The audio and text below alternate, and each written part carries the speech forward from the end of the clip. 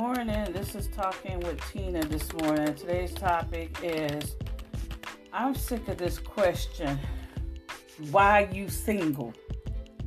You know why people are single? Especially people like myself, because we don't want to settle for a motherfucker that ain't got no job, ain't got no car, ain't got no place to live, ain't got still paying child support, living from pillar to pole, got goddamn felonies, got all this stuff going on, but you want to wonder why a bitch single. A bitch single because she don't have to settle for the bullshit that these motherfuckers have to offer.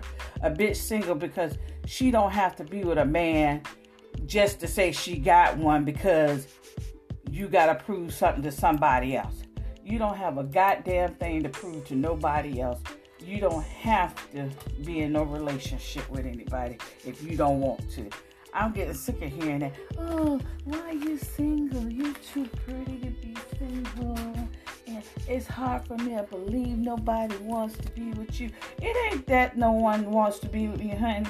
It's just the people that I seem to attract are pieces of shit. That's the problem. I attract shit. Like flies to shit, that's what I attract. Pieces of shit. You get to talking to them for a while, then next thing you know, all it's about is sex. All they want to do is fuck you. I don't got time to be fucked.